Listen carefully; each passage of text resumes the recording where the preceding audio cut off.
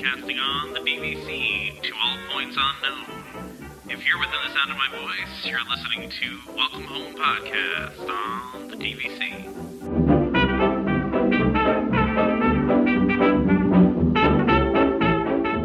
Hello and welcome home. Thank you for joining us on episode 43 of Welcome Home, a Disney Parks and Vacation Club podcast. I'm Tom. I'm here with Trevor, maybe Damon at some point. Right now it's just Trevor and I.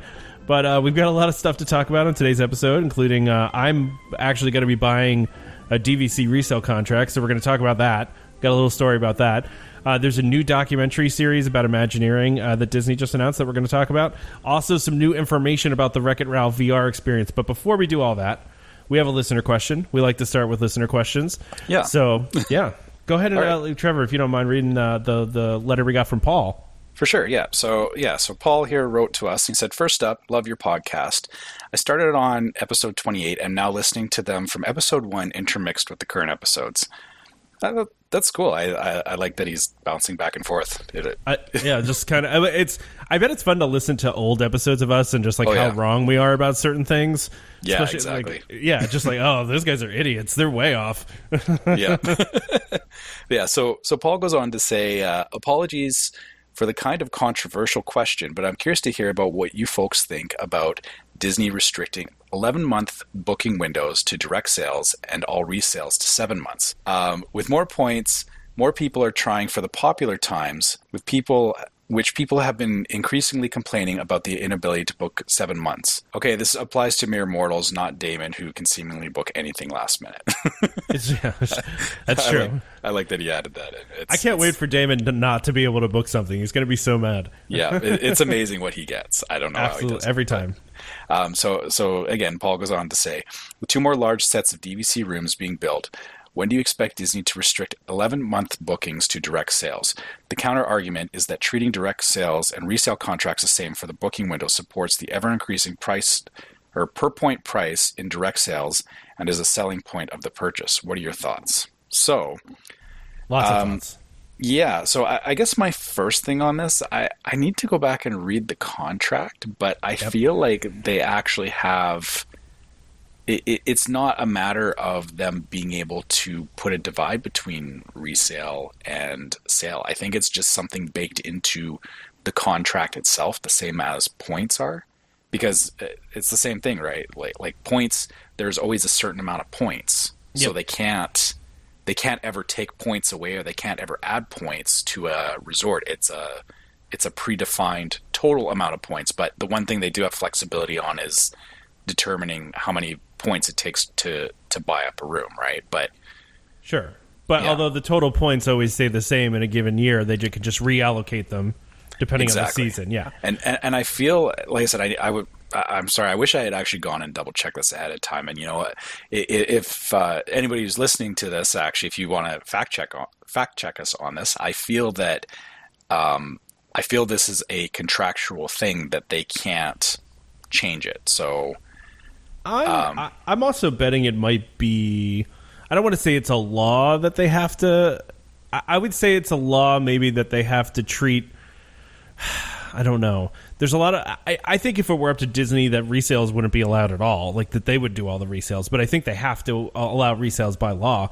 And they can just take away certain little things, right? So they could take away the membership extras, which I don't think the booking windows would be considered membership extras, right? Like that's... You're right, though. Like it could be something stipulated in the contract too. Yeah, and actually, I guess that may delve further into actual timeshare laws, because I think that's where that's coming from, is that there is actual legislation around what they can and can't do with timeshares, because that's effectively what DVC is it's a timeshare. So, well, let's pretend though, I guess for a second that there isn't any of those restrictions, right? Yeah. So that aside, let's go back to the actual question. Would I want to see them set it so that, only direct members could book 11 month and only resales could book 7? I don't see it actually making that big of a difference, honestly. Yeah. I kind of agree with that. Yeah. And the reason I say that, so to elaborate on that, is that It really comes down to individual preference. I know for myself, and to Paul's comment about, Damon being able to, basically walk up and get a room because it seems like he could just show up at the hotel and they would have something available for him. That does seem to be be the way it happens for Dave. I mean, just Sorry, I'm exaggerating, but you're barely. I mean, you're not exaggerating that much. You're just a little bit. Yeah. So where Damon is, very last minute, I'm on the other end of the spectrum where, I've got a trip coming up in January, and I'm already thinking about my trip next year. So I'm more than a year out for looking at my next trip. So for me, the 11th month window is, that's ideal for me. I always operate in that 11 month window just because of how I do my vacations, where I'm coming from. It's going from Canada to the US for me. Far away. Yeah. Yeah. It's a lot of planning. So I put a lot more effort into it. There are a lot of people that, are DVC owners, that are direct owners, that are, in Damon's position. So I don't know if, if them saying, direct members are only allowed to do 11 month. I mean, I feel that, the same people that take advantage of it now would still take advantage of it. Like, if that makes sense. I think he's just saying, just restrict, don't allow the resale people to get 11 month. Allow the direct people to do whatever they want. Just not the resale people. They can only book in 7 month, I guess. Yeah, well, I think that would actually be worse, I guess, if that was the case. Yeah. Yeah, because... I kind of think so, too. Yeah, because then right now, it's, and so in my experience with the times that I've booked rooms so far, it's been, I booked 11 month. I did actually, on my trip that I have coming up, I did actually change my room around the 7 month mark. And that was because we talked about, what we were going to do, and we decided that we wanted to change from a standard view to a lake view at the Polynesian. And what I found was that, at 7 months, the 4 of the days were available. So I booked those 4 days, and I left my original intact, which meant I ended up with a split stay for a short period of time. And then I waitlisted the rest of the days, and they all kind of filled in over the next couple of weeks. Like it eventually filled up that I got the whole thing.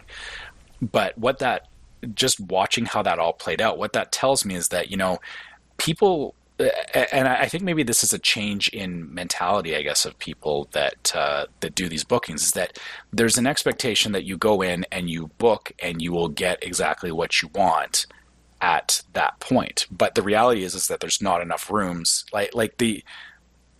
Regardless of how many people are booking through or who have bought through Disney Direct or are buying resale, the amount of rooms is still finite. And because of that, all these rooms do get booked up, in the 11th month window. The people that are very far out are already booking up all these rooms. And then the 7th month is when people kind of shift around, right? So, booking at 7 month, it looks like everyth's booked up, but when you actually go and do your booking, you find that, all of a sudden, these certain rooms become available for certain days. And it's a little more frustrating, I guess, because you do have to do that wait list thing and kind of, book half your trip and then, fill in the rest of the days as you go. But I think that speaks to the fact that, it's not that everything is absolutely booked up and that, there's all these people that are just booking rooms arbitrarily and, not freeing them up. It's, people are changing their plans. When you book that far out, things change, people change their ideas, they cancel, they, move rooms, move resorts, all those kinds of things. So, I don't feel that, restricting it to direct versus non-direct is going to actually change anything.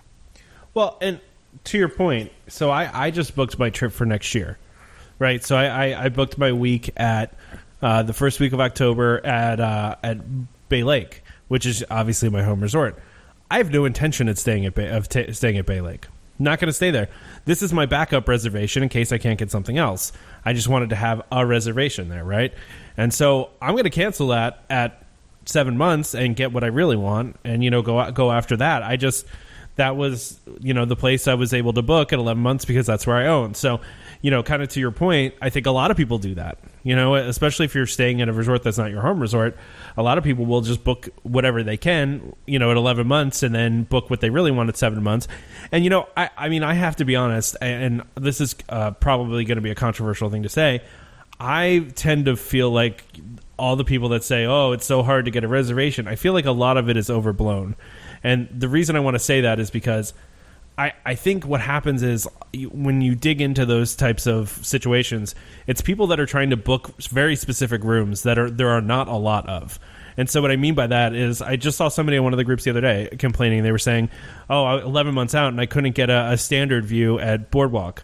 Well, yeah, there's like 13 standard view rooms at Boardwalk. It's that's the problem there, and it's there's stuff like that that's going to come up. And I think, like you said, you need to have some flexibility, of course, but you can't necessarily expect to book something the next week before you go. But I mean, I've looked at that 60-day out thing. There's always rooms available, and what happens is it's, unfortunately a lot of people want to go during the same time of year, so it's really hard for Disney to even out those visitors throughout the year. It's the same thing they're trying to do with park tickets, but they can't really seem to, be able to make the DVC members spread out throughout the year. Because if they did, there would be more availability for everybody, right? So yeah, and you're right. Actually, that's I guess that's the other side of it. Is I'm thinking about in just the week that I'm booking it is there is a certain amount of rooms, but yeah, the reality is people want to go. They want to go to a Halloween party. They want to go to Christmas. There's a reason. Food and wine. Yeah, exactly. When you look at the point charts, there's a reason why certain weeks are classified with at higher points than other weeks. That's because they know that those weeks are busy because of holidays and stuff like that. So, and I guess that does attribute to part of the the stuff you see about I can't book this particular room 7 months out. Well, yeah, because 7 months from now is for example Christmas or whatever, right? Exactly. Like yeah, that does make sense because that is a very busy time of year, and anybody who wants to go there is booking at 11 months out. And I guess further to that is kind of the same way you're approaching it and the same way that I approach it is start off by book your home resort at 11 months. If you really want to be in Disney at a particular time, you start by booking at 11 months because that at least regardless of anything else you have a room. And I think that's the thing that people that's the thing that people don't they look at I want the whole package. I want everything to be I get my room, I get my tickets, I get like they want it all in one shot, right? Sure. And I've learned this you can't do it all in one shot, and start with the first thing is have a room. At least say I got a room. If it's at Saratoga Springs, it's at Saratoga Springs, but I got a room. Exactly. And you know what, if I can't get another room I want at 7 months, which honestly is unlikely. I mean, even if I have to waitlist something, within 7 months, I'm going to get what I want. I mean, the odds are very good that I'm going to get what I want. And even, I'll admit that, so my experience was, like I said, I'll use myself as an example, is that I booked a standard view poly at 11 months because I didn't think at the time, I would want to do a lake view. And then we went on our trip and we got back and it was like, okay, I actually do kind of want a lake view. So we, so then, that view is important. That's really important. Well, it is. Yeah. That's actually how it happened, was that, so I booked it for next January. I actually booked it, last February, but then I went and I did my trip in May, and we were there, and that was my first time actually staying at the Poly. So my first time at my home resort, and we saw everything that was like, oh, hey, this is a good reason to book, the Lakeview room. And so we went back home. I molded around for, it was about, I think it was, July was when my 7 month window came up. So yeah, then all of a sudden July, I was like, okay, maybe we should look at, booking the Lakeview room. So I went to go and switch, and, lo and behold, I went and I looked, and it's like, oh, they don't have the room that I want for the full stay. And initially I had that freak out moment. I admit I did have that, I was like, oh my God, I can't, Like I can't do this. I can't get it. Yeah. Yeah. And so then I did, I was like, well, I'll book, the 4 days. And then I got into a little bit of a panic because I was like, well, now we've got a split stay, which, it wasn't that bad because it's, it's still at the same resort, but, still Sure. the idea of, picking up and moving to another room right in the middle wasn't what we wanted to do. It's just, Of course. Yeah. yeah, it just didn't make a lot of sense. And so I was, panicked and, I was like, watching the bookings every day, seeing if maybe something came up before, I saw, or before my wait list grabbed it. But lo and behold, all of a sudden, I wake up and it's like, oh, you got this day. Oh, you got the next day. And then, eventually I got the whole booking that I wanted, but it's that patience factor, I think, that makes it Sure, hard yeah. for people.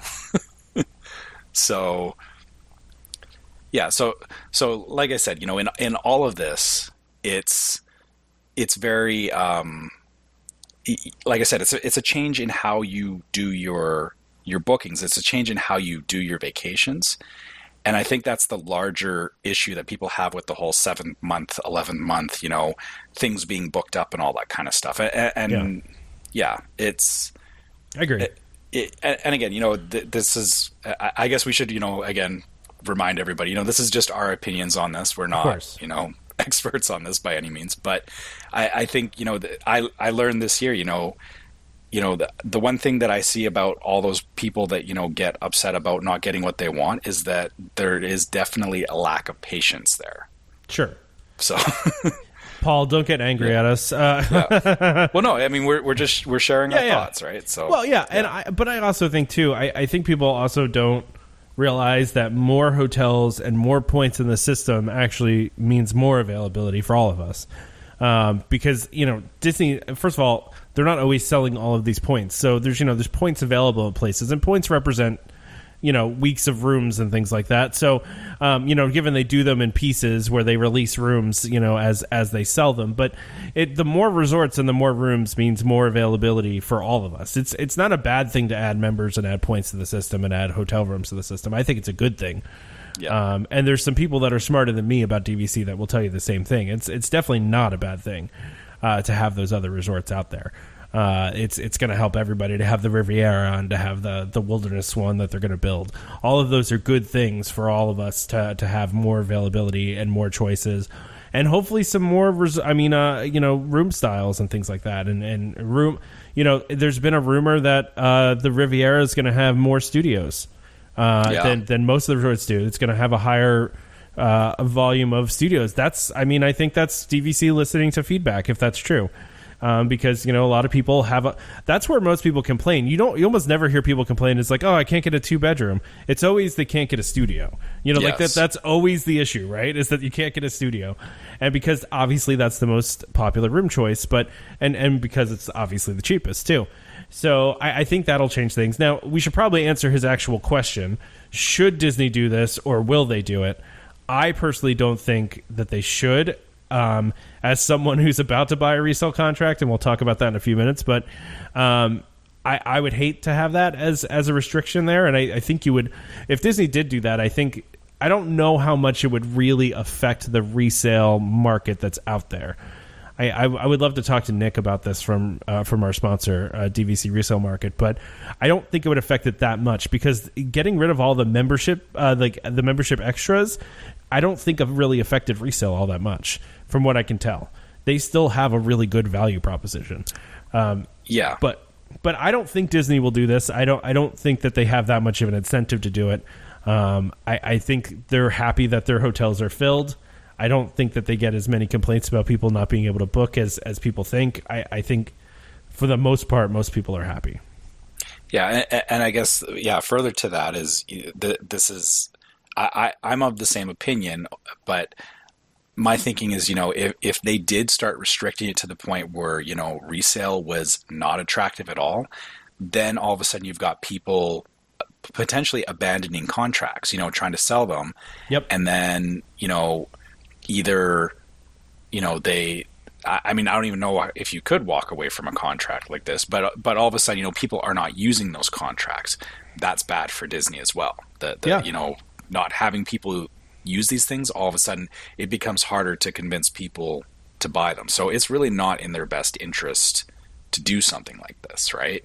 Yeah, I agree. And listen, I understand. Like, we're not ragging on people here that complain about not being able to get rooms. I get it. Like, it's a frustrating thing when you can't get the room you're looking for. I get that, especially for those of us that are not, because there are a lot of people that can't plan really far in advance. You know, there are some people that, can't figure out when they can take off of work until like a month beforehand. So I get that.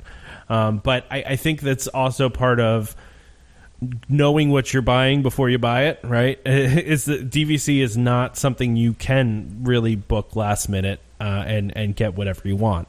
And I think that's something you should probably know going in before you buy, you know? Yeah. And actually, so to highlight that, when I was going through the process with my DVC rep, we talked about this. Like, he asked us, how do you do your vacations? What are your thoughts on this and all that?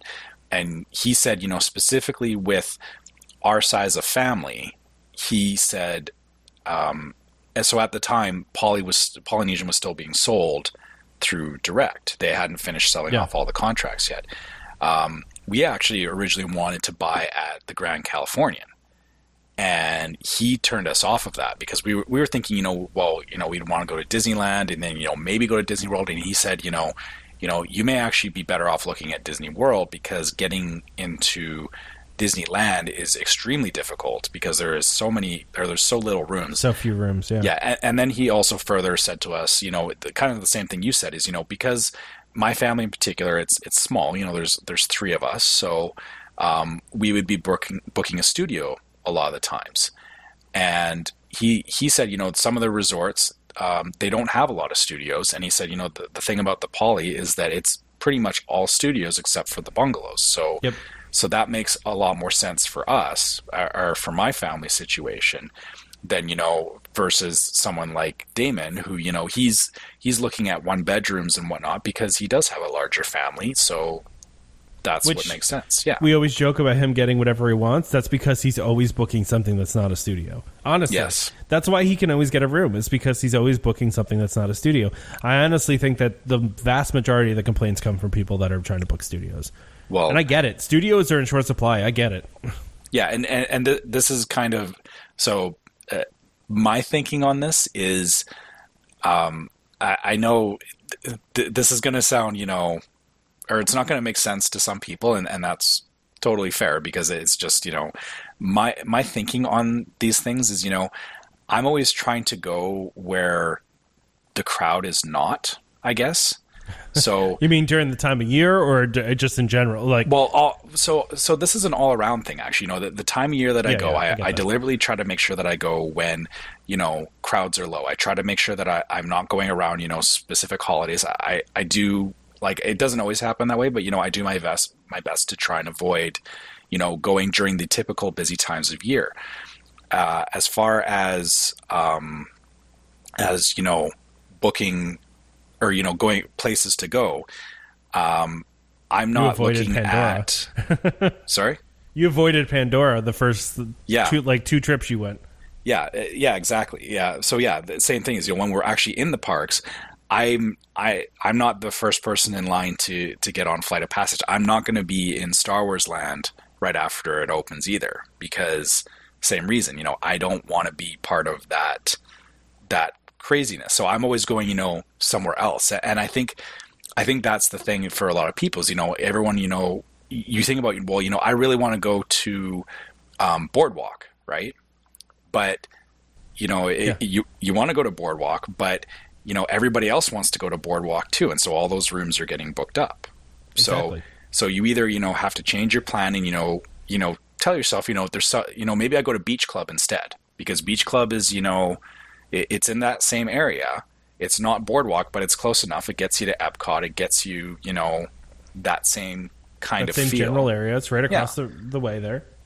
But you always hear about people, focusing on Boardwalk. So that's maybe kind of the thought too, is, you have to kind of change your thinking about, like, if something is popular and you're excited about it, chances are there's a whole bunch of other people that are excited about it as well. So you either have to be prepared to fight for it, or you have to learn how to, go around it. Exactly. So, yeah, no, I hope that helps, Paul. I appreciate we appreciate the email for sure, and we appreciate that you listen. I think it's a good question. I think it's an interesting question to be talked about, but I don't see it benefiting Disney/DVC. Well, let's be honest. Like, DVC is technically a separate entity from Disney, but obviously they're very related. So, but I just don't see DVC really doing this. But I mean, it's an interesting idea, and it's frankly the first time I've ever heard anybody bring that up. Even in all the DVC groups I'm in, I've never heard somebody actually say that. So, that was an interesting thought. Yeah, and I mean, I think it brought out a lot of good discussion here about how I think it speaks to the larger question of not just the booking windows, but how are you actually using your DVC membership, right? Exactly. Yeah.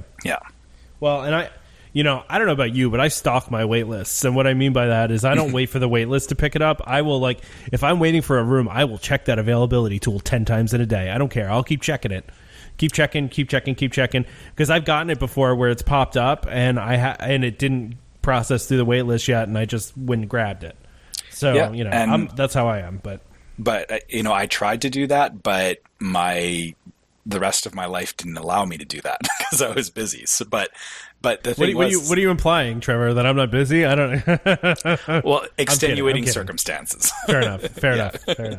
Yeah. Cool. Well, I think that was a good discussion. It's interesting. Yeah. I hope, Paul, that like I said, if he's got any more comments on this, and again, not just for Paul, for anybody else that's listening to this, let's hear your guys' thoughts on some of this stuff.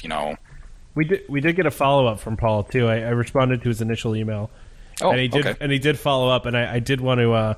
I didn't say what we were going to talk about, but he did make me laugh because he said several family and friends are considering either adding or becoming members, and this was asked. Everyone at the table went, that'd be an interesting twist, and how that would change how some would add on. As I quoted you guys throughout last week's WDW visit, and I got asked to quote ask the DVC podcast guys. So I just had to read that because I like that we're the DVC podcast guys. That just makes me laugh. Aww. So I appreciate that, Paul. That's you can keep calling us that. We're cool with that title. Yeah.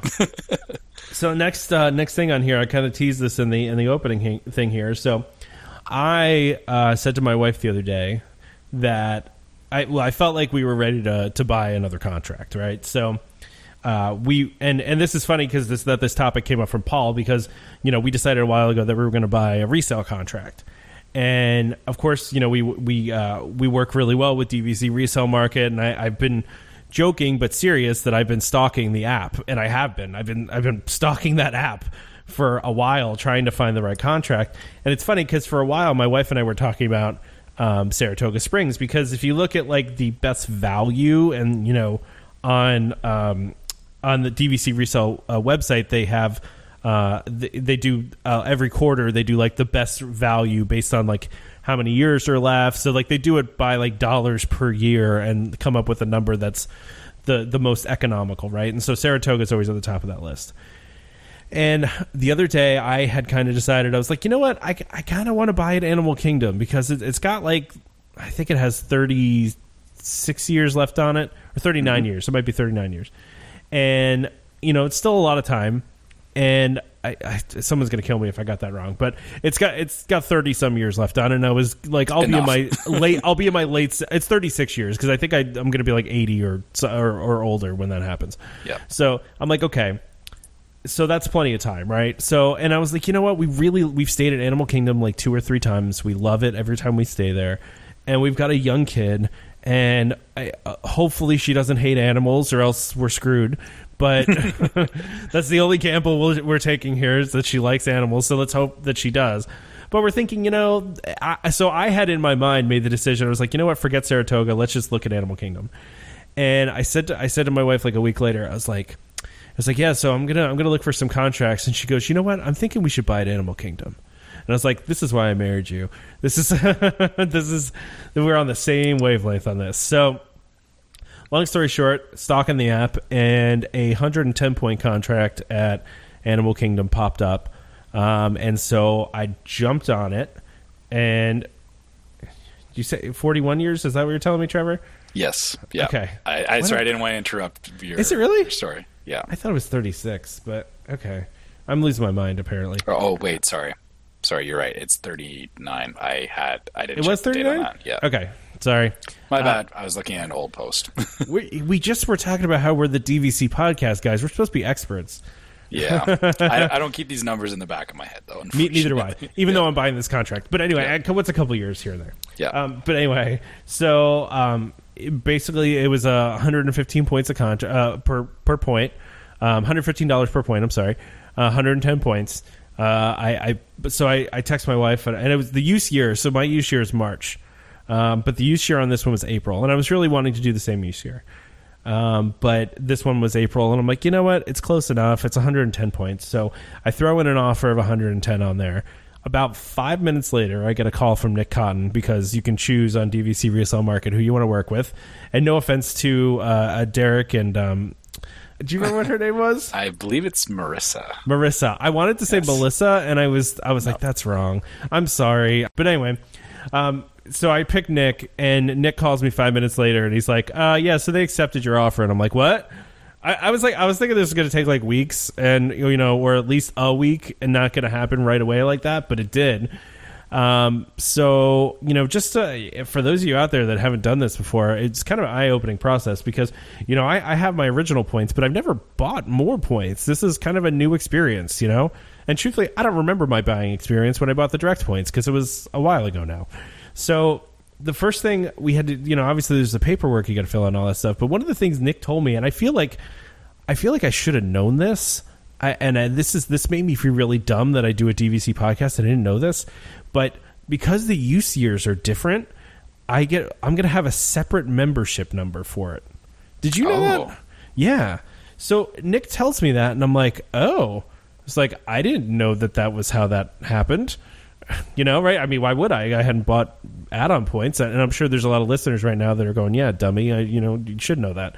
But what that means, and I was like, oh, okay, well, what does that mean for me? And he was basically like, well, when you want to book anything, if you want to use points from the other contract, you have to transfer the points from that membership to the other membership. Yes. Okay. Yeah. So they just treat it as if it's two separate people dealing with each other. Yeah. Exactly. And I was like, okay, well, that's minorly a pain, I guess. It wasn't enough because to Nick's credit, and I appreciate that he did this. He explained all that to me before I went through and purchased the contract, because if I would have just done it, I would have had no idea, and I would have been like, wait a second, this is I didn't know that I had to deal with this. He explained the whole thing. Is real, and this is, by the way, this is not just me propping up our sponsor. I'm just wanting to explain to you, my experience I had, because it's great. And so he explained how all that works, and kind of how I would have to manage my contract. And I was like, so what do you recommend? Do a lot of people have different use years? He's like, I've got a bunch of contracts that have different use years. Not a big deal. He's like, if you know what you're doing, it's not a big deal. So I thought that was a good information because I didn't know that. Some of our listeners out there probably are looking to add on and they don't know either. So I don't know. Did you know that, Trevor? I didn't know that, but like you said, now that you're talking about it, it absolutely does make sense. Yeah, it does. And so, like, even for myself, is we are eyeing up more points, and we're going to go the same path. We're going to buy resale, but so just for my own sanity, I'm really trying to make sure that I stay within the same use year. Yeah, and that's purely just out of convenience for me, but. Again, I guess if I was looking, like you said, like if you got multiple contracts, trying to line everything up with the same user, it might actually be more of a hassle than, you can still see everything on the website. You can, go and do all the point transferring and everything. So that's the thing. And I said to him, I can still have the same login and have everything under the same login, right? And he's like, yeah. He's like, that'll all still work just fine. It's like he's just like, it'll just be two separate membership IDs. I'm like, okay, well, I guess that makes sense. But so now, you do a bunch of paperwork, the standard, stuff. And then now I'm in that right of first refusal process. And I have to tell you, I've been freaking out a little bit because I again, Nick posts on DVC Resale Market the most bought back resorts. Like, they post how many contracts get bought back by Disney. And Animal Kingdom's up there. It's like 2 or 3 on his list. And I'm like, oh, man, they better not buy this contract back. I'm going to be so mad. But I mean, if they do, they do. And then you start the process over again. But so far, it's been a great experience. Now it's just the waiting game for me. So, yeah. But I wanted to share that because I learned something new, and I think it's kind of cool. And rarely do I learn something new on the show unless we have the people from DVC on, and they always teach us something new, I swear, on the show about the contracts that we own. So, yeah. And I think, so as far as right of first refusal goes, I've heard a little bit of expanded information on that.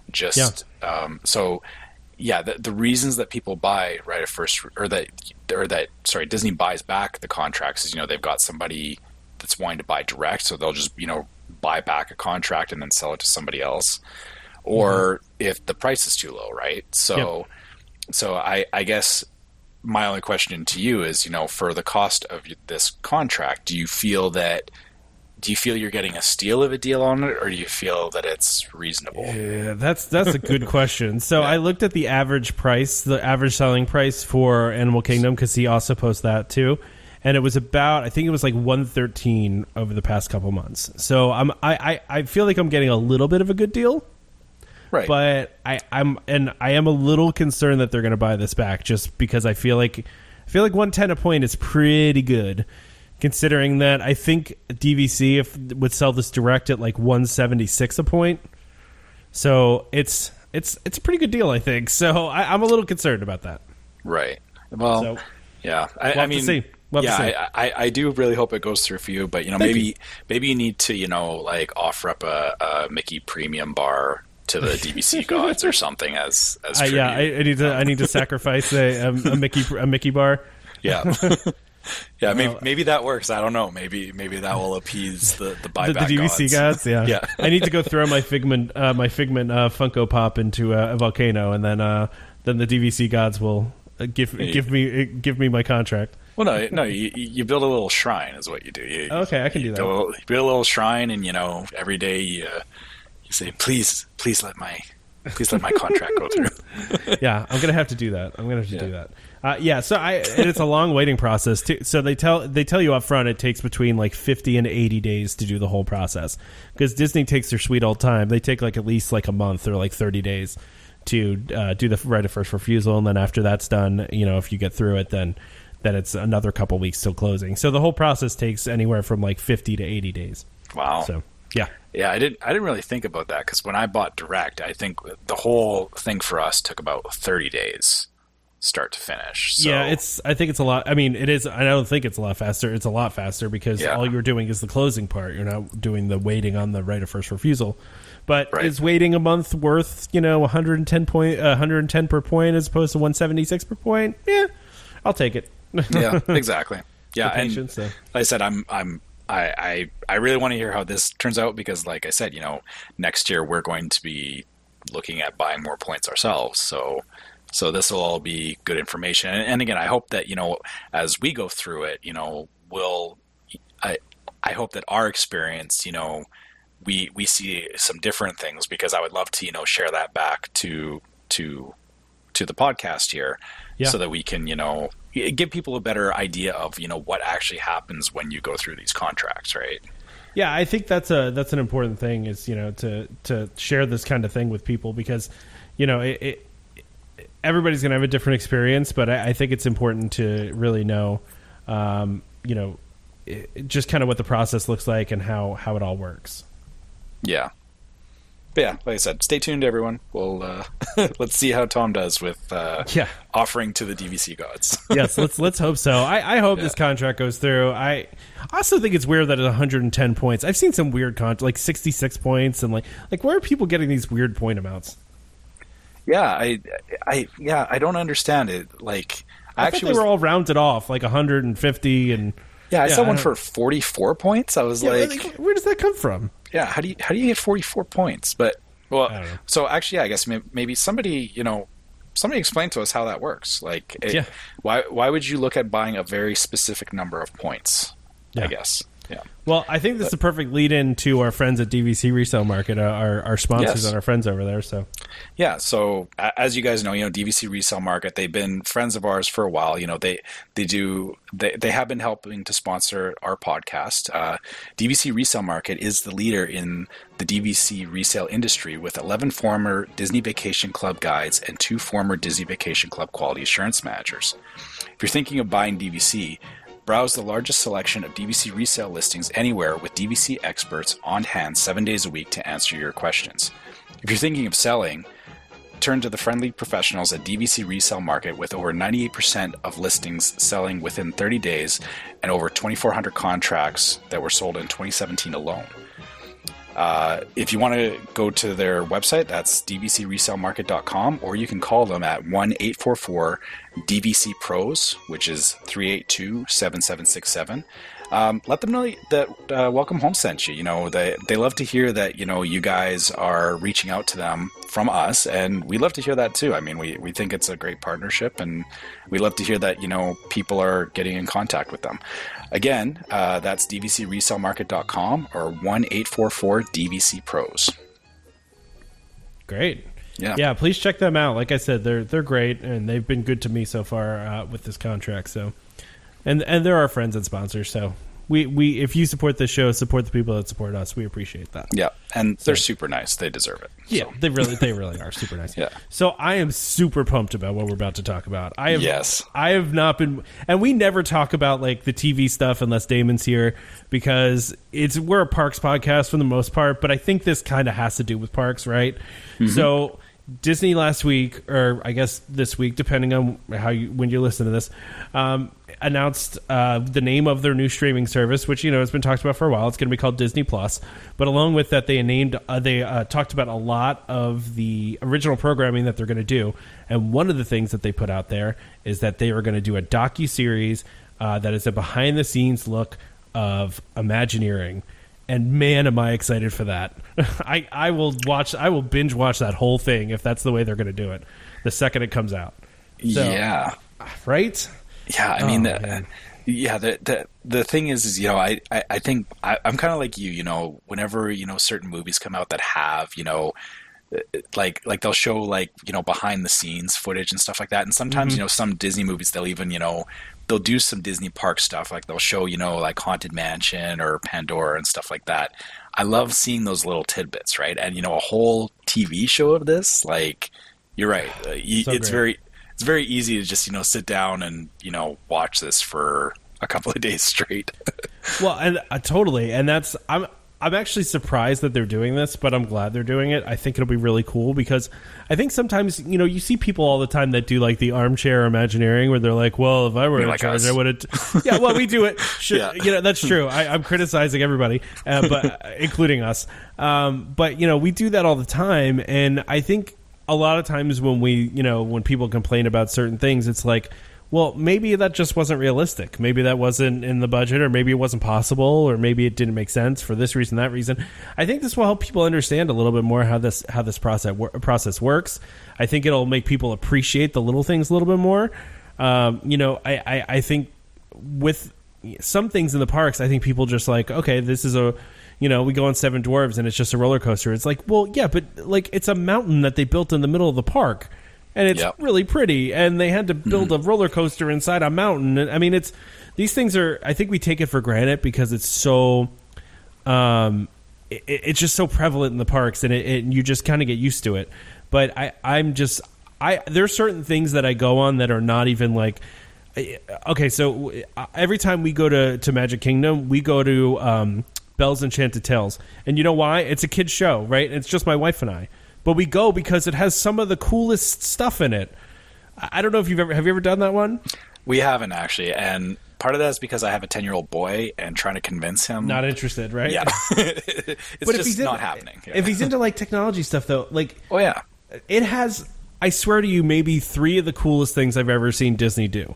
Like just in that one little attraction, like just with there's a in the I don't want to spoil anything. The projection mapping and all but of those just things. Yeah. In the beginning, like you're just standing in a room and there's a mirror on the wall, and then the mirror turns into a door. And if you're watching it, you can see how it happens, but it's still crazy cool. Yeah. So I mean, it's stuff like that. I think people don't appreciate it as much as they should, and I think a show like this is going to be awesome, and I'm really excited about it. I was going to subscribe to this already, but if I wasn't going to, this would have made me subscribe to it. Well, so to add on to the subscription part, so one thing that I'm hoping for, and any other Canadians that are listening to this, maybe we need to try and figure out how to make sure that this service comes to Canada, because I know like in Canada, Netflix they have a lot of licensing challenges. So they have to get things licensed in Canada, the same as they do in the US, but they get like a fraction of the things licensed in Canada because there's other competing companies that are stopping them from broadcasting these things. I really hope that Disney is able to, bring this service here and for us to be able to, watch these shows. So that's the first thing, is that, I want to be part of it. I want to subscribe to the service as well. And, if Disney, if you're listening, hey, don't forget about Canada, please. Well, we do have a fair amount of Canadian listeners, so you guys need to band together and tell Disney that this needs to happen. Yeah, exactly. So that's the first thing. Secondly, as you were talking about all that, I realized, I don't know, did you watch there was a special on before Halloween about, it was showing about how they did all the behind the scenes on, decorating Disney or whatever it is. Yeah.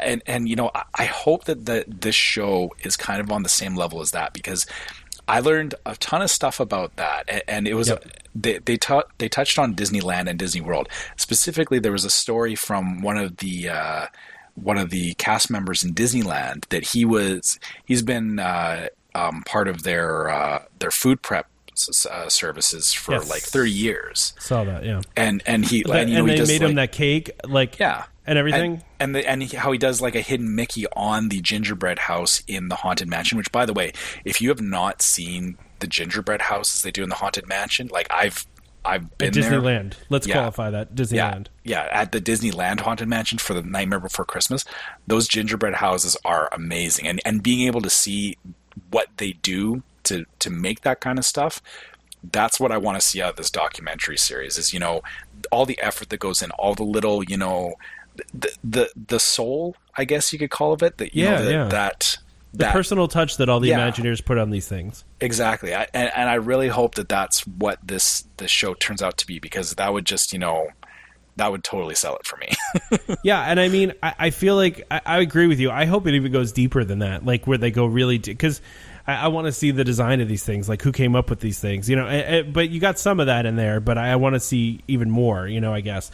But that thing, by the way, I was blown away. I was watching this with my wife, and I'm like, wait, they use real gingerbread in there? Like, why don't they just build a fake gingerbread house and no one can get close to it? But no, they make a real gingerbread house and put it in there. I was blown away by that. And it's different. Like, it's so different every year, and it's so cool. It also seemed incredibly impossible to put that thing in there. I was like terrified watching this, because they they bake it off site, and then they have to get it into the Haunted Mansion, and they have to get it through all these like little tiny corridors. And I'm like, oh man, I just don't want them to drop it. Like, I know they know what they're doing; they've done it a million times, but it was giving me an anxiety attack watching the thing. I was like, oh, this cake falls, I'm going to feel so bad for this dude. Yeah. But no, I'm super psyched about this. I love the behind the scenes tours. Like my wife and I have done so many behind the scenes tours, because this is the exact kind of stuff that we like. We like to know what's going on behind the scenes, and even if I don't think it ruins the magic so much for me. I think it kind of adds to the magic in my mind. Yeah, and I agree. Is that when it's kind of like it's like a magic trick, I guess, to me. Is when you see someone perform magic, I very much I will be totally involved in the magic that is going on in front of me. But when I understand what's going on as well, like I have learned a bit of magic over the years. Like, I understand how people palm cards and stuff like that. But you start to like you appreciate the magic, but then you also appreciate the technical or the skill of the person doing that magic, right? And I think that's what this series could really be, is, this will showcase the skill that these people have to, bring these things to life and to put these things in. And then also, when you go back and, like you say, Seven Dwarfs Mine Train is a great example of, you get on that ride. If you're not looking around, like there's tons of little detail. Yeah, there's little bits and pieces everywhere that you totally miss because, you're just like, oh my gosh, I'm getting on this roller coaster, right? But exactly. But they put so much work into it that, maybe, 99 people won't see, but that one person will see, and they will, they'll point out and be like, oh, look at that. I caught that reference, or I caught, the hidden Mickey or whatever, right? And I mean, that's what's fun. That's what's great about Imagineering, right? So another great example of that is the Little Mermaid ride. Oh, are you talking about the one in July New 13th? The July 13th. Is it July 13th? That there's a hidden Mickey that is only visible on like 1 or 2 days of the year. Oh yeah, but I just mean that queue line for that is so detailed. Oh, and so filled. I like it. I just meant that. But yes, I know what you're talking about. Yes. Yeah. So I guess for anyone who doesn't know what I'm talking about, so in the queue for Little Mermaid, they specifically set up, there's a certain rock formation that when the sun is at a particular position, it will actually shine a hidden Mickey on one of the walls. But because of how the sun moves in the sky, it's only visible for a certain time of the year. And I'm pretty sure it's in the summer. But yeah, I don't know the exact date, but I know what you're talking about. Yeah. But again, that's crazy, right? That, they would, somebody would go to that effort for something that you would only see, 1 or 2 days of the year. But, somebody who happens to be standing in that line at that time, sees, a hidden Mickey on the wall made from sunlight. Like, that's so cool. Yeah. Yeah. Well, I'm just excited about it. I can't wait for this service to launch. I'm psyched. There's going to be so much cool stuff on it, and the original programming that they've announced sounds amazing too. So yeah, more Monsters Inc. stuff like that. Like I hope that this means I think you, me, and Damon have all said there's some shows out there that we feel don't get enough love. Sure. And I'm hoping that this is a good reason for them to start exploring some of the lesser known stuff again, right? Because they can, offer it up on their service. If I can expose my kid to the original DuckTales and Chip and Dale Rescue Rangers and, Tailspin, all that stuff, if that's all on there, I'm going to be super psyched. I went the other way and bought the DVD sets. Well, you could do that too. Yeah, you could do that too. But no, yeah, you're right. Yeah. Either way. Yeah. So do you want to talk about this Wreck-It Ralph thing? Yes, I do, because I got to know if you're going to do it. Bunny gets the pancake. Didn't we guess that that's what it was going to be? Although it does seem slightly different. So So they've released a little bit more detail on the Wreck-It Ralph VR experience at the Void. So I guess it opens November 21st, the same day as the movie. Makes sense. The general description is no trip with our favorite misfit friends would be complete without a bit of mischief. So we are excited to reveal that fans will get to have a chance at the ultimate food fight in the Pancake Milkshake Diner, battling hordes of evil kitties and bunnies who share one goal: destroy you and your team with flying cupcakes. So this is that scene that, if you've watched the trailers, where Ralph keeps feeding the bunny the pancakes, and the bunny eventually explodes, right? Until the bunny, we assume explodes. Yeah. Yes. Yeah. So I think that's hilarious. I think, I do too. It sounds like, it'll be like, things coming at you from all directions and, having to get out of the way and all that. I think it'll be a lot of fun. I'm excited for it. So are you going to do it when you go? Yep. Oh yeah. Yeah. Okay, cool. Yeah. So I told my son, and I guess, for anyone that hasn't figured it out yet, I'm a big gamer. If you saw my Extra Life stream last week. So as a big gamer, Wreck-It Ralph is right up my alley. So I definitely want to do this. I love Wreck-It Ralph because of how they've kind of portrayed the video game world. So yeah, I will be doing this. I told my son that, but he still said to me afterwards, he's like, well, we got to do the Star Wars one again too. So we're actually going to do both of them? Yeah. That's okay. It's Disney, right? Yeah. Exactly. Budgets don't matter at Disney. I mean, right. You got to do everything. No, I think this is cool. I definitely want to. I'm hoping it's still around when I go in October. because I think it would be really fun to do. I do wonder, are you going to be playing as a specific character, or because obviously you're with Vanellope and Wreck-It Ralph, right? But are you yourself a specific character? Like, if you look at are they referring to you in a certain way or something like that? You know what I mean? I get the feeling, just from what I've seen of the trailers, is that there's the video game characters, but then there's the internet characters, which is, that like when they go into the internet, there's like these characters that they're not of a specific series or anything. They're just identified as, being in the internet. I get the feeling that that's how you're going to look, is that, it'll kind of like how in the Star Wars one, they make you look like a stormtrooper, is that you'll look like, you'll look like a generic internet character, right? Yeah, no, that kind of makes sense. I was just wondering what way they were going to go with that. Not that I thought they were going to make us like, although I think it'd be kind of fun to be like Ralph or Vanellope. I think that'd be kind of fun, but yeah, I mean, the thing is it's up to 4 players, so I don't know how. You couldn't do it that way because I was like, 2 people want to be Ralph, and that would make things weird. Yeah, and then I guess Felix isn't in this one, so. But I guess if you're going to do proper 4-player, because even for anyone that's watched the original Wreck-It Ralph, they kind of alluded to 4-player games, or the old 4-player arcade games at the end in the credits, where they had Ralph, Vanellope, Fix-It Felix, and then what is the Sergeant? Oh yeah, I don't remember her name, but Calhoun. I think it's Calhoun. That sounds right. Yeah, let's go with that. Yeah, so it was like the 4 of them. So yeah, you maybe could do that. Yeah, you could do those 4 characters. So I'm going to assume that Fix-It Felix is going to have a cameo, at least in this VR experience. Like I feel like he's going to be there somewhere. Yeah. Oh yeah. I get the feeling there'll be a lot of I can't see them not pulling a bunch of stuff from both of the characters, movies, right? Yeah. There's got to be a bunch of characters in there.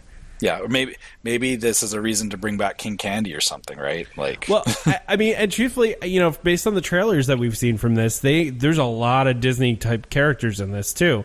Yeah, because they do that whole segment where they go to like the Disney part of the internet. Yeah, so I mean, what's to say that some of those characters couldn't show up too? Yeah. So who knows? I don't know how I feel about Cinderella threatening me with a broken glass slipper, though. I mean, I think that'd be kind of cool to happen. Actually, I think that'd be, You're right. I would love that. I love that in the trailer. She just smashes the shoe, and she that's hilarious. I can't believe they're okay with that. Yeah, I feel like someone just animated that and was like, "Hey, we want to do this." Like after they animated it, or maybe it was they knew they would never fly, and then somebody was like, "Yeah, this is good." Really? Yeah, really? It's okay. It's okay. Yep. Some dude was trying to actually get fired and put that in there, and then they were like, "Oh no, this is pretty cool." It's like, oh man. Anyway. Yeah. I think it sounds cool. I'm excited that you're going to get to do it. That should be cool to hear how that goes. So yeah, I will have a full review for you guys. Don't worry. Awesome. Yeah. I'm excited about this next thing we have here too. Yeah, more technology. Yeah, and this is what happens when you have a Tom and Trevor show. We like to talk about this type of stuff. So. Disney's developing technology to allow guests to wear augmented reality costumes. So for those that aren't familiar with what augmented reality is, it's I don't know, how would you describe it, Trevor? It's kind of like it's like a technology overlay on like reality. A real life picture. Yeah. So I guess think of it like actually a good example is Snapchat filters. Yeah, right. That's how they get example, like the faces and stuff. That's actually a version of augmented reality. Yeah, and so what this would do is this would allow guests to see themselves wearing an outfit based on their favorite princess, a Jedi, an Avenger, instantaneously. So in my mind, obviously, this is like the next step of magic shots, right? So those of you who have done PhotoPass, this is like the magic shot of the future, right? You go to Star Wars Land and it's like, well, I want to look like a stormtrooper or whatever. And then, although they'd probably have to do it with the helmet off, because otherwise, what's the point of taking the picture if you're just in a full stormtrooper outfit, right? And I guess you couldn't really be Chewbacca, could you? And that would be kind of tough. But regardless. I'm sure, again, kind of like how Snapchat filters work, because it could be like a weirdly distorted version of your face or something. Yeah, I guess you could do that. Yeah, but I think this is interesting. I definitely see this being a technology that they're going to use because I mean this would be huge in the parks, right? I mean this would be really cool if they could do this because so many people would want to wear like Avenger outfits or any of the Star Wars, and you know a lot of people would want to do the princesses. I mean that there is so much opportunity for this. Yeah, and the interesting thing is that so I guess the way to look at this, or I guess the way I'm thinking of how this would be implemented is that I don't know if I've mentioned on the podcast before, but there's a technology called glyph tracking, and it's actually something that's used, or they use a version of it actually with the Sorcerers of the Magic Kingdom game. So if you look at the cards in Sorcerers of the Magic Kingdom, each card around the border has symbols on it.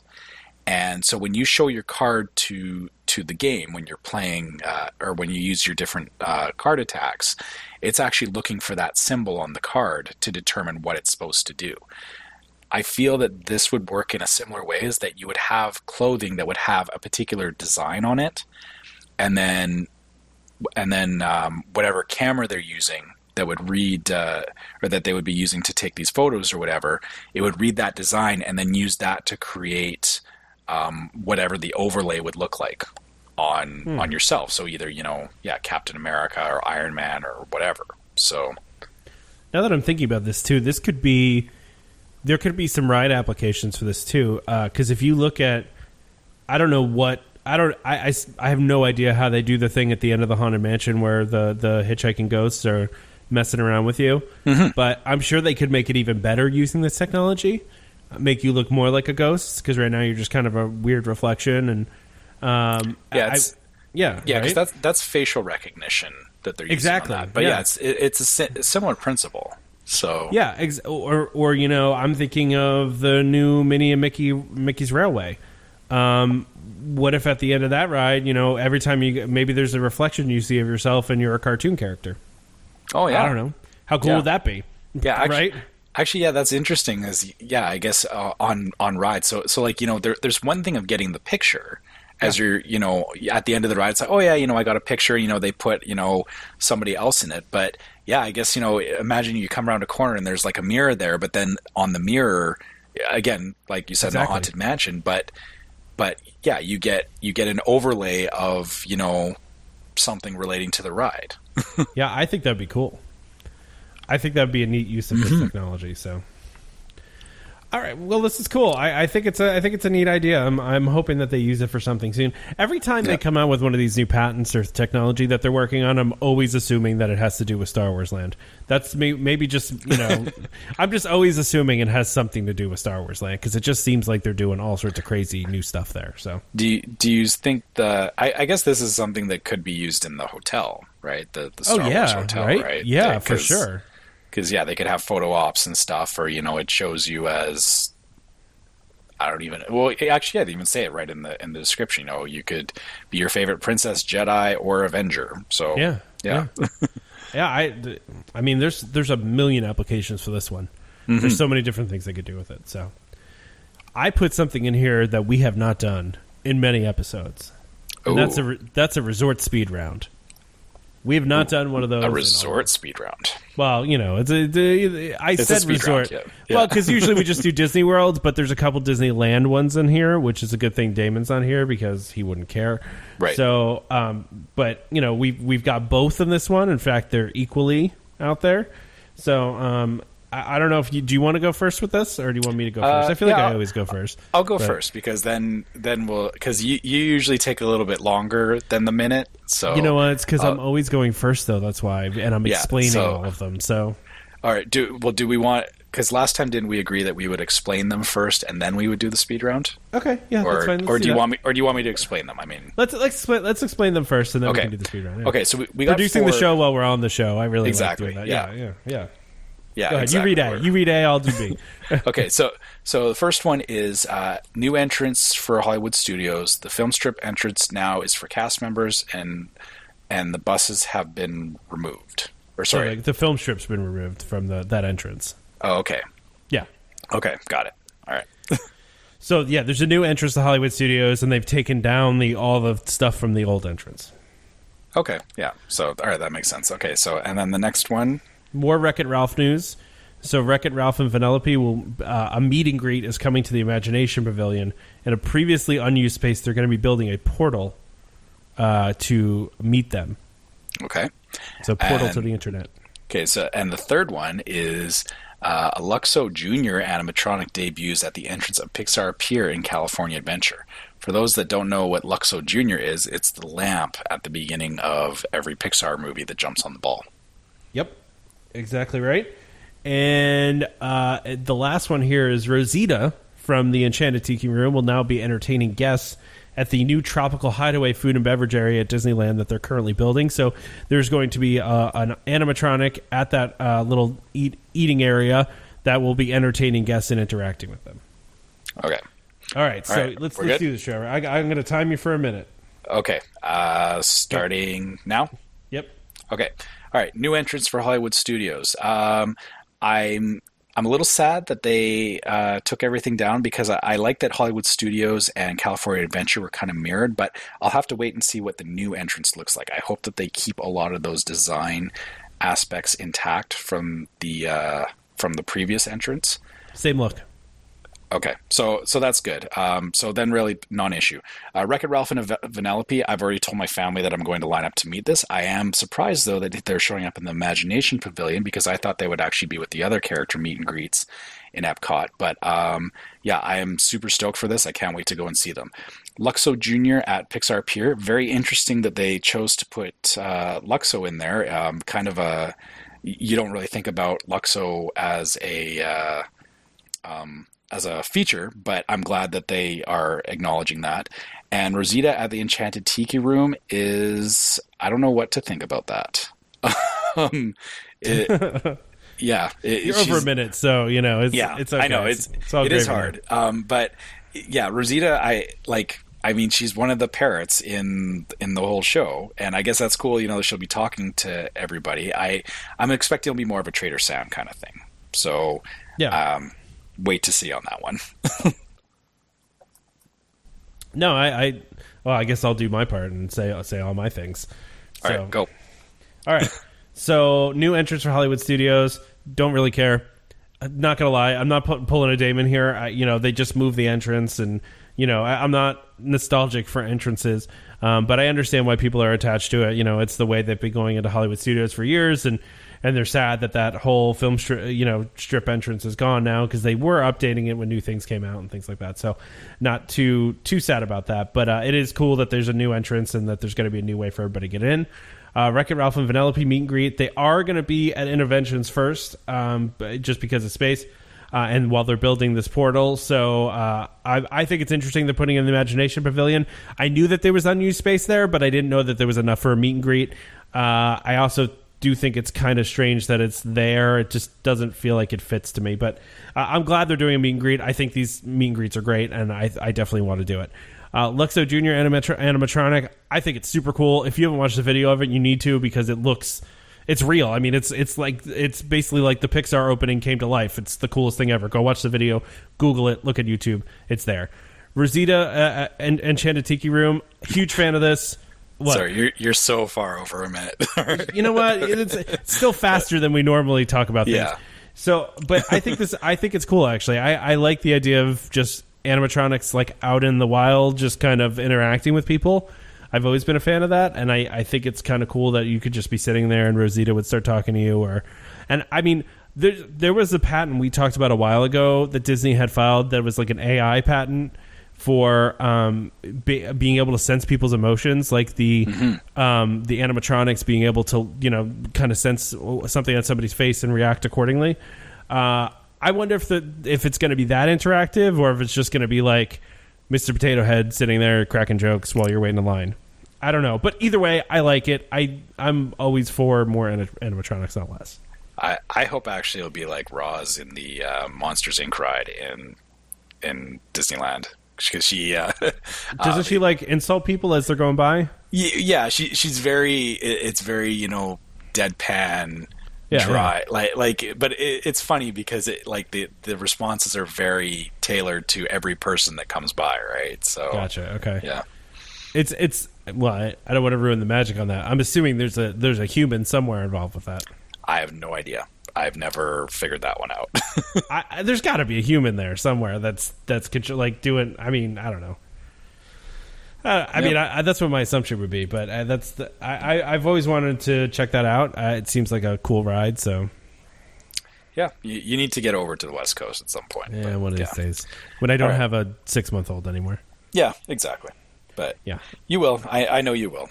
For sure. Trust me, it's definitely a huge goal. So speaking of the West Coast, why don't we talk about our rumor? Yeah. So, do you mind if I? Yeah, do it up. Hey, you're the Disneyland guy, so yeah. So the rumor is that Mickey and Minnie's Runaway Railway is coming to Disneyland. So the same one that is going into Hollywood Studios. There is a project. Supposedly, so this is all coming from WDW News today.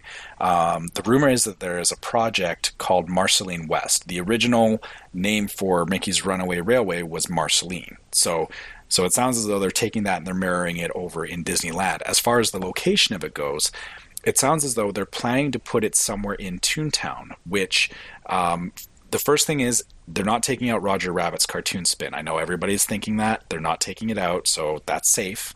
They're actually planning, I think the plan is that they're going to put it a little bit further into Toontown, possibly taking out the Gag Factory area, which is kind of sad because I like that area. It was a fun, there's lots of cool little interactive things in there, but it sounds like this may replace that. So it's, I think it's great. I'm glad that they're bringing it there because I mean, this is kind of, I think this is going to be a flagship ride at the end of the day. Like, it's Mickey, right? Like, it's Mickey's ride. Well, and how could it not be popular? I mean, and it sounds like it's actually in a way more appropriate place at Disneyland than it is in Disney World, right? Yeah, it's literally right down the street from Mickey and Minnie's house. So it makes why not perfect put sense. it there? Yeah, I do wonder if they're going to do the same storyline with it, or if they'll tailor it a little bit more to to Disneyland, or the fact that you're in Toontown. Maybe there'll be a scene, and since you're already in Toontown, maybe you'll start off in Toontown in the ride, or something like that. I don't know. I actually hope that they do work Roger Rabbit back into it, like that version of Toontown, because that's really where Toontown came up around the same time as Roger Rabbit, and I believe that's kind of why Toontown was built. They were kind of pulling that out of the movie and making it into its own land. I mean, and it's very kid oriented, and there's stuff from Chip and Dale Rescue Rangers in there and stuff. Like, a lot of people don't even know who Gadget is, which is a crime. But I mean, that aside, I'm not gonna lie. When I first read that, my first thought was Inspector Gadget. So yeah. But that was my first thought. Gadget's Go Coaster though is for those that are wondering, Gadget was Chip and Dale's friend in Chip and Dale's Rescue Rangers. She was the mechanic that fixed everything up. She has her own roller coaster in Disneyland, which actually is pretty much the same as the Barnstormer in Disney World, if you've been to Mickey's Toontown Fair. There you go. Yeah. So, but yeah, I kind of hope that, like you said, that I think it would be cool if they kind of did some interesting twist where, because, Roger Rabbit is literally next door to the ride, why not kind of pull that into it, right? I think that would be fun. Yeah. And it'd be nice to have a different take on it if they were going to make I also think this, by the way, this says to me that even though the ride's not open yet, that Disney feels really confident that this ride's going to be a hit. Because, right? I mean, they would not just go and make another one already. I mean, if you look at all the rides that have been copied across, between Disneyland and Disney World or any of the other parks, there's very few that are like, oh, whatever rides. Most of them are the big time attractions. So I would think, I just would think that this means that they have a lot of confidence in what this ride's going to be. Well, so I guess my take on this is, you would have to do a really, really, really bad ride. It's Mickey Mouse. I know for me, it's just the fact that it's, Mickey and Minnie, and I know people don't necessarily like the new Disney Shorts style. I actually animation enjoy them. Style. Yeah, I do enjoy them. and again, just the fact that this is a Mickey Mouse ride, and this is the first, like, I mean, we're like, Disneyland is already past 60 years old, and we're now just getting a Mickey Mouse ride. Like, I mean, there's going to be an animatronic Minnie and Yeah. Mickey. I mean, how exciting is that? yeah, and I mean, just there hasn't been another ride centered around no, there hasn't. Mickey and Minnie, is there? No, I think this is the first one. Yeah, I'm sorry. I'm thinking about that. And that's crazy when you think about it. Like It is really crazy. They got 60 years into it, and like Mickey Mouse has been like the biggest thing. Like, I mean, I know he's been present in the parks as a character and everything, but like this is the first time he's gotten a ride, which is, I mean, that's crazy. So I almost feel like it was one of those things where, yeah, it almost reminds me of I don't know how many people out there still saving Mr. Banks. But it was the first time that Disney kind of endorsed having Walt Disney portrayed on film, and I think it's one of those same kind of things where they're like, we had to find the right thing for him. Like, you don't want to have a Mickey ride that's not very good, right? That's true. Right, so like they had to find the right vehicle, so to speak, for this. Runaway train. Yeah, exactly. But I mean, you know what I mean? Like, I think. I almost feel like they maybe had this idea like many years ago and just didn't have the technology to do it yet. You know, because that's a lot of times when these things happen. I mean, like that's kind of what happened with Space Mountain and I think Test Track too, where they had these ideas ahead of time and they just didn't have the technology yet to get them done. So, so I don't know. I was actually thinking of the Hatbox Ghost, but that's actually a great example. Yeah. That's a great example. That's a perfect example because they tried to do it and they failed miserably, and then they were like, okay, and then for years and years, everybody was wondering where the Hatbox Ghost was, and now it's in Disneyland. I wish it would come to Disney World. That'd be nice. It'd be awesome. I do like that they keep some things exclusive to each park, though, too. That's true, because actually the stair room doesn't exist in Disneyland either. So I guess it's a fair trade. Yeah, I think so. Yeah. So I think this is interesting. And by the way, I will point out that WDW News Today has a really good track record of this. They do have sources inside Disney, and they are reporting this as news. And we're just reporting it as a rumor because, you know, it's not confirmed by Disney. So, Yeah, I think that's fair. I mean, I do trust these guys as well, but it's, until Disney officially announces it's still always just rumor. a rumor. Yeah, it's always rumor as far as we're concerned until Disney says anything, even though they're reporting this as news. But, you know, like I said, they have really good sources over there. They're very rarely wrong, so I could see this happening. So, and this is not out in left field at all for me. No, it makes total sense. Yeah. Well, why don't we go ahead and wrap this thing up? I think we had a good full show today. Yeah. All right. So, for anyone that wants to send us more comments, more, you know, reader stuff, more stuff that for us to talk about, because, you know, this is a show about talking. So send us an email at welcomehomepodcast@gmail.com. I'm going to delete this thing about the website. It's become a running joke. Oh man, I like pretending like we have a functioning website though. Yeah. I think it's good just sending people to a one website day that we're going to update this website and it's going to be like amazing. It's going to be the best website that's ever existed. Yeah. And you know, one day welcomehomepodcast.com will be amazing, guys. But if you want to go look at it now, you can do that too. If you want to look at it and laugh at us, you're more than welcome to do that. Yeah, we'll laugh along with you. Yep. And as usual, you know, we want the questions. We want to hear your comments. We want to hear, you know, your feedback. So, you know, you can reach out to us. Again, through email. We're on Facebook as well. You can find us as Welcome Home Podcast on Facebook. Twitter and Instagram, not so much. We do get stuff gets posted there from Facebook, but we don't actively go and monitor Twitter and Instagram. So you can find us Welcome Home Pod on Twitter, Welcome Home Pics on Instagram. When we do happen to go on trips, you know, you will see pictures and stuff pop up on there. So if you want to follow it for those reasons, that's a good reason. So yeah, reviews on iTunes or any other service. So on Android, you know, we like the reviews because, again, you know, that helps more people see us, because, you know, if you guys are giving us the reviews, and you know, we don't expect, you know, great reviews. If you guys have critique, we do like to hear that as well. So, you know, we do like the feedback. And we would appreciate you tell us before you give us a 1-star review why we stink, so we can fix it, and then you could give us a review. But, you know, do review with your heart, people. Yeah, exactly. And I'll take a quick moment here to do a follow-up for Extra Life. So last week I did my 24-hour marathon for Extra Life. Myself and my brother, we raised about $800, which we didn't meet our goal, but that's okay. I actually set my goal higher this year than I did previous years, but total for all of the people who participated in Extra Life, for that one day, we made $8.8 million for children's hospitals around the world. So we're really proud of that. I thank everybody that, watched the stream, for everybody that contributed. You can, if you look on Facebook, you can find I made a post about it on there. You can check my donation page if I've left it open for now, so people can still go there and donate if you feel you want to. But again, thank you everybody for your donations on that. It's super appreciated, and from me and my family, it was a good event, and we had a lot of fun. And it's great. Yeah. Sounds like a great event. Yeah, I'm glad it was successful, and thank you to all who watched him or contributed or anything you did. We appreciate that. So don't forget to subscribe to Welcome Home Podcast so you can be reminded every time we release a new episode.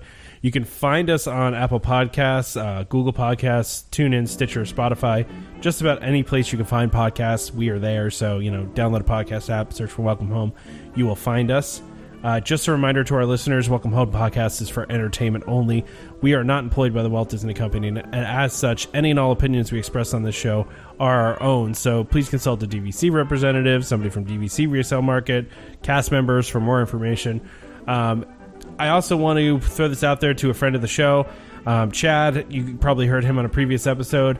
Chad does a podcast called My DVC Points, and he's put out recently an episode where he interviewed me, and then we also did another show where we did some armchair Imagineering that I was making fun of earlier on a dream DVC resort. So go ahead. Yeah, I know. I made fun of that, and immediately you got me on that.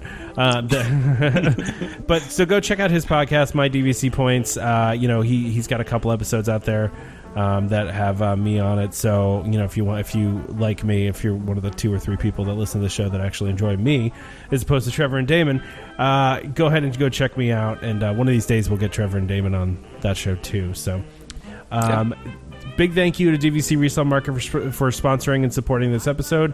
Make sure you join us next time for more Disney Parks discussion, of course more DVC talk. We hope to see you all real soon. This is Skipper Albert AWOL, the voice of the jungle, signing off from Welcome Home Podcast on the DVC. We do a huddle when we hit a chair. How she can cuddle is no man's affair. I looked around from pole to pole, found her in a sugar bowl.